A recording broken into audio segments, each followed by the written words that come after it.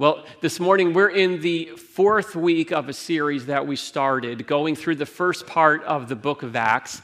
The series is called Testify, and Acts is a book that takes us way back to the beginning. It tells us the story of how this thing called church got started. And as we work through this, I want to just say, don't mistake that what is written down here is just a history lesson. What we see here, Acts actually lays out the framework for how God designed church to work. And to clarify, church, as we use that word, it's not just a place that you go to. In the Bible, it's always defined as a people that you belong to. It's a gathering, but it's not a building. It's the community of Christ followers doing life together. And so the goal as we work through this book is to connect the dots between, God's design for the church and how we're doing church today, and to make sure that we're able to connect those dots. And so just to review where we've been up to this point, the first week we started out, and the title was Meet Your Mission, and we saw how as Christ followers, we've been entrusted by our Master with this global mission to testify, to bear witness about the reality of the resurrected Jesus Christ, who he is, what he's done, and why that matters to each and every person. And then we walked through the apostles waiting in the upper room, modeling for us how Christ's mission moves forward one step of obedience at a time. It did then, and it does today as well. And then last week, Denny, he walked us through the arrival of the Holy Spirit and how he came in this unique and unprecedented way, and how ever since then he has been empowering ordinary people like you and like me to accomplish extraordinary things and testify to Jesus. And so that brings us up to where we are this morning, Acts 2:42. It's one of my favorite passages. And in this very short passage, it gives us a snapshot of what the community life of the first church was like. It's a model. It's a model for what the vibrant dynamic that God wants the community of the local church to reflect. And so what I want to do is first of all, just read it through, and then we're going to go back and we're going to unpack it together. So here's what it says. It says, "And they devoted themselves to the apostles' teaching and the fellowship, to the breaking of bread and the prayers. And awe came upon every soul, and many wonders and signs were being done through the apostles. And all who believed were together and had all things in common, and they were selling their possessions and belongings and distributing the proceeds to all as any had need. And day by day, attending the temple together and breaking bread in their homes, they received their food with glad and generous hearts, praising God and having favor with all the people. And the Lord added to their number day by day those who were being saved." All right, so I got to tell you, this is a passage that I have probably preached on as much, if not more, than any passage over the course in the last 18 years that I've been in ministry. And this passage describes the kind of community that I feel like I've given my life to this, to try to cultivate this kind of church community and see it take shape. So let me just ask you before we jump in, when you hear that passage read, when you get that description of that first church community, is there something in you that stirs up and says, yeah, that's what it's about. I want to be a part of that kind of church. Is there a hunger inside you for that kind of thing? A place that's aligned around some really specific core values? A place that's pushing past the limits of what we can do in our own strength and our own power, but relying on the Holy Spirit, the supernatural power of the Holy Spirit, and seeing him at work in our midst. A place where people feel like family and they feel like they're truly cared for. That's a hunger that I believe the Holy Spirit plants in our hearts. He planted that hunger in my heart many, many years ago. And this passage is a big part of what God used to call me to start this church, Lakeview Community Church. And I'm blessed beyond words to see through the years how we have seen the values that we just read about in that early church reflected right here at Lakeview Community Church. So many stories. But I also want to say this, that this description creates kind of the bullseye. This is the target that we want to continue to aim at. And more so than ever, to be locked in and to be focused on God's design of what really matters.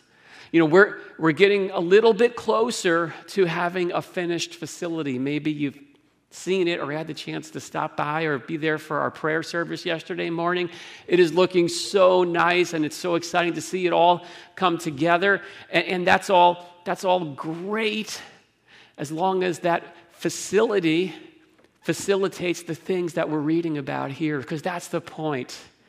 The target is not a nice building. The target is about what happens within those walls. And I am convinced today, in the day and age that we are in, that number one, the church that's described here in this passage is the greatest place on earth, that there is no other institution, organization, or association that can compare with the local church when it's reflecting God's design. And I also feel like that's needed today, in these days that we're living in more than ever. And so we do it imperfectly. We are works in progress. But here's what I want to look at. What do we need to do to continue to cultivate that kind of church dynamic, that kind of community? I want to suggest three shifts that we find here in this passage. The first is the move from isolation to congregation. The first shift is the shift from me to we. And so this passage, it's describing a community of people who are connected, who are committed to doing life together. It says in this passage, all who believed were together. That's a part of church. That first church wasn't just a bunch of isolated individuals doing life on their own, living out faith on their own. Every description in this passage is in the plural. It says they devoted themselves. Awe came on every one of them, and they were selling their possessions. They were breaking bread, and the Lord added to their number. There was this sense of being in it together.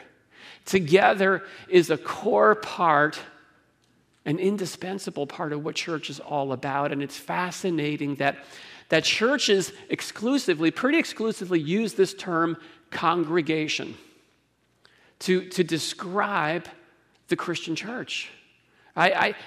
Maybe they are, but I can't think of any other organization that uses that word congregation to describe its adherents. Maybe there are, but through the ages, I think that's a Christian word. Because coming together, being together, is that foundational. It's foundational to God's design for the church. And we're called to come together. We're called to be connected, to congregate. And no doubt there is a lot more to church than congregating and coming together and worshiping on a regular basis. But let's also say this. It's not anything less than that. Church is not anything less than coming together. It's more than coming together, but let's not reduce it to anything less than that. And maybe this is a truth, this is a reality that maybe we need to recapture at the time that we're living in the season that we're in. Isolation is not an option if our goal is to live out faith in Christ. It's just not how faith works. If you're in Christ, you've been adopted into God's family, and that means you're called to connect. And now that's been a challenge lately, hasn't it? It's been a challenge for all of us in this unusual season that we've found ourselves in. It's required us to adapt. It's required us to get creative, to work out that connection in all kinds of new and different ways. And so what that's looked like for us is that, even now there's been many in our church family who have chosen to return to this physical building, to this space on Sunday mornings. Others continue to connect online, and we have life groups that are meeting in person, and we have others that are virtual to accommodate that, because it's that important to stay connected. And if I could just share a story that I heard, is that there's a couple who have been coming on Sunday morning for our life group that meets at 9 o'clock, our life class that meets, but they're not comfortable meeting together here. And so what they do is, after the life class is over, they grab the notes and they go out to their car in the parking lot, and then they listen and watch the online service from the parking lot. I think that's a beautiful expression of intentionality, being intentional about staying connected.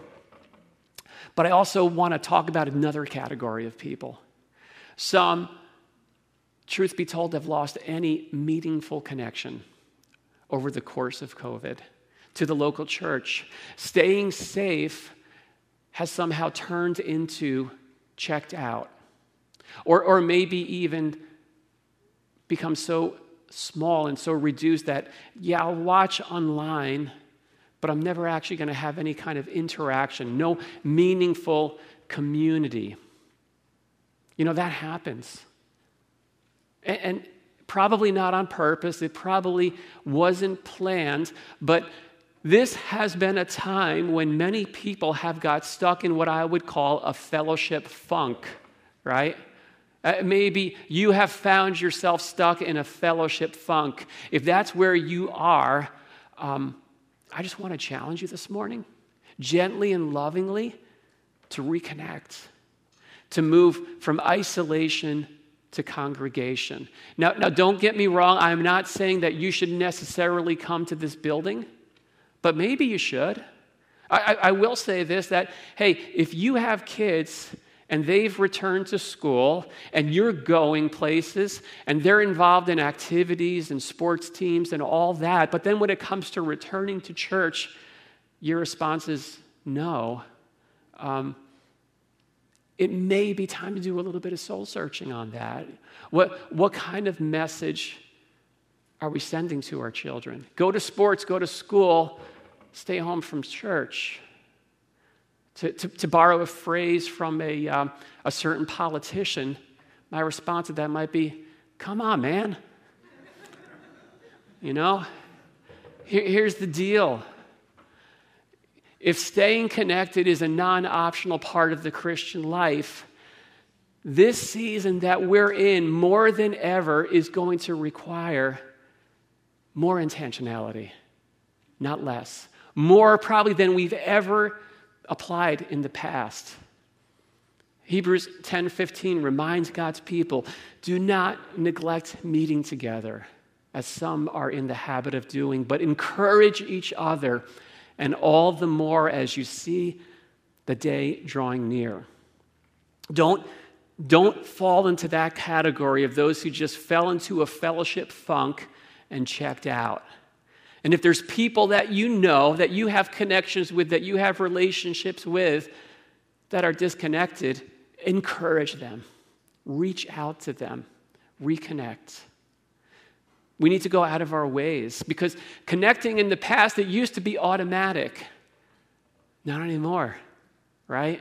It takes advanced intentionality. And for some, it may just be a matter of leadership, right? So maybe there's some guys, in your family, you need to take the initiative. You need to step in and lead.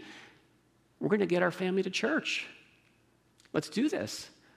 For others, it might just mean putting some slots in your weekly schedule on your calendar where you have time and space to make a phone call, to connect with someone, to take time to pray together with people that you need in your life, that God has put in your life to help build up that fellowship. Maybe it's over phone, maybe it's over Zoom. It's not ideal, but it's a lot better than doing nothing, right? Maybe it's a matter of just protecting that Sunday morning time slot so you can participate in the streaming service without kind of just being half checked in and, yeah, I'm kind of checking other websites and surfing the web and all that. And for those, if you're not ready to come back to a building yet, I get that. I totally appreciate that. But here's what I want to challenge you with as well, is spell out specifically. These are the conditions that I would be comfortable with. Here's what I'm waiting for. Write those down so it doesn't just become this amorphous limbo kind of season that never ends. Write them down and then call up a couple of friends and say, hey, can you review this with me? And let them challenge you. Are you being consistent? Are you using those same standards to apply to the other areas of your family life? It comes back to this, is that church is a we thing, not a me thing. The Christian life requires that shift from isolation to congregation. That's how it works. That is the target. And there's a second shift that we see here. It's the shift from convenience to commitment. The passage makes the point that commitment was the trademark of the early church. It says they devoted themselves to these particular practices. In other words, this is what they were about. These were the core values that defined this community. It's what they majored on. It's what they prioritized over all of the other things that they could be doing. It's just a snapshot of devotion. And here's the thing, the fact that they were devoted is really not all that remarkable. Because truth be told, every one of us is fully devoted. Every person is sold out and committed to something.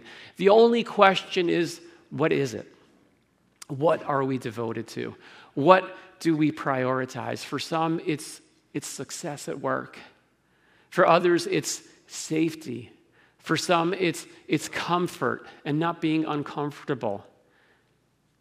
One of the ways you can tell and identify what it is you're devoted to, what you're sold out for, is when we're talking about those things, we don't say things like, I'll try. Or we don't say things, yeah, I want to do that, but, and then go on. We say, I'm there, I'm in, I'm going to make that happen. See, we're committed to what we believe matters most. And the art of life is about locating our devotions in the right place. And so if I'm pouring out my devotion, if I'm committed to video games and the pro sports team that I'm following, it might be time to do some reassessment. Maybe I need to relocate my devotions and reassign my priorities around some greater things. But disciples, by definition, are disciplined. The first church was a place that was devoted to these 4 core practices that moved them together towards spiritual growth. It says they devoted themselves to the apostles' teaching. They became students of what's been handed down to us today as the New Testament and the Holy Scriptures. They learned, they fed their souls on the Word of God. And Hebrews 4:12 tells us that it's sharper than any two-edged sword, that it penetrates down to the deepest part of who we are. God's Word is a non-optional component of spiritual growth. As we get into it, it gets into us, and it changes us. It also says they were devoted to the fellowship, and we've already looked at that a bit, but it simply means that they were committed to staying connected, to being engaged in each other's lives. They were committed to building up that bond between them. And remember, we looked at this for the first week. This was a diverse group of people. These are people from all different backgrounds, all different socioeconomic classes, different nationalities, different age groups, put together. Community was going to take a commitment. It wasn't going to happen automatic. It didn't back then, and you know what? It doesn't today either. It says they were devoted to the breaking of bread. That means they opened up their homes and they ate meals together. They shared the communion meal together as well. They were committed to keeping the front door open, practicing hospitality. That mattered to them. And today, the home front is still one of the primary front lines of ministry. Sharing food, sharing a meal together. It just has a way of opening hearts up and paving the way for relationships and connections to grow. It's a beautiful thing. Hey, by the way, maybe you've noticed this already, but this passage also lays out the foundation that we built our life groups around. These components. They're not only exercised on a Sunday morning, they're exercised throughout the weeks, just like this church met together and they met in each other's homes. It also says that they prayed. Prayer was a priority. They prayed together when they met corporately. They prayed together when they gathered in each other's homes, seeking God's power, seeking his guidance, trying to be where the Holy Spirit was leading them and giving them direction and wisdom for the things that they were facing. This is what they were devoted to. And experience tells me that these core values get continually tested at every church, every local church. There are so many good things that vie for our devotion. And we're charged with making sure that the main things remain the main things. It's a challenge.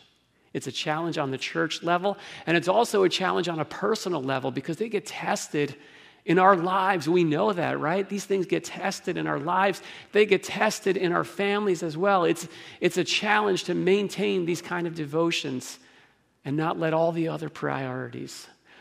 By the way, most of them are good things. They're good things that have the potential to just take over and put the best things out. And it is quite common for me to hear people come up and say, you know what, I feel so disconnected. I feel like I'm disconnected from the church community. I feel like I'm disconnected from people. I'm disconnected from the Lord. And one of the first things to do is to go back to, where are these priorities? Are these core values that you've been committed to? Priority number one in each of our lives on any given day is to attend to our own personal walk with the Lord. Your church needs you to have an ongoing, vital walk with the Lord.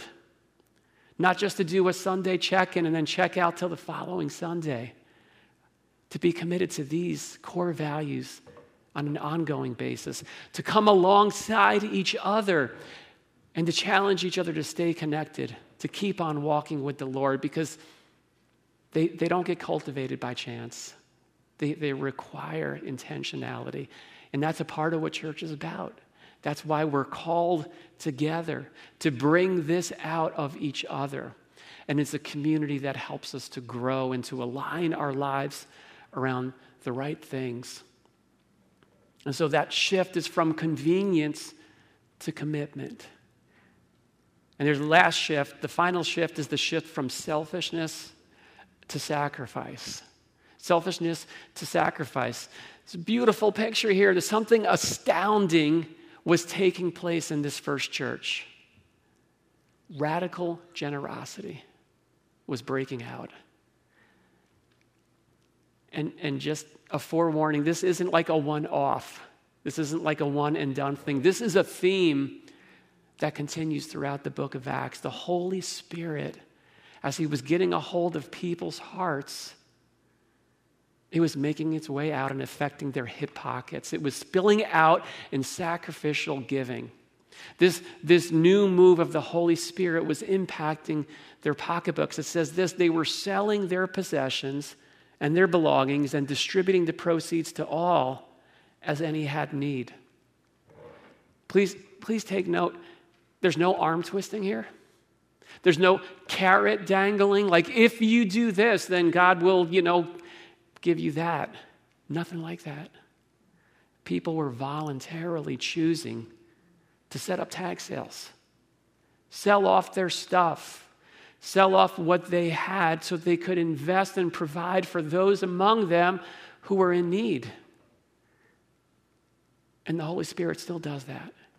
He births that same kind of sacrificial action. We've seen it so many times throughout the course of our church life. And here's the thing, the bridge between a person in need and that need getting met is the sacrificial action of God's people. And it's a beautiful thing. The Holy Spirit transforms our hearts, our attitudes towards money and stuff. The primary false god, the primary idol of our age. And the thing is that stuff and money isn't good or bad. It's just not everything.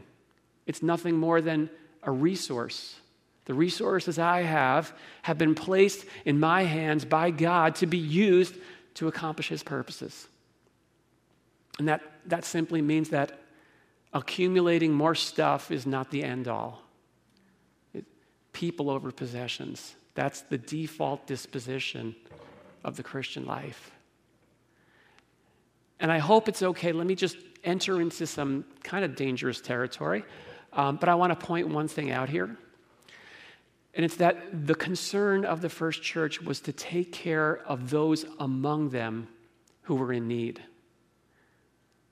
And I want to distinguish that between their goal was not to feed the world and to end global starvation. Okay, now that's a noble goal, and there's a place for that kind of charity. It's just not what we see in the book of Acts.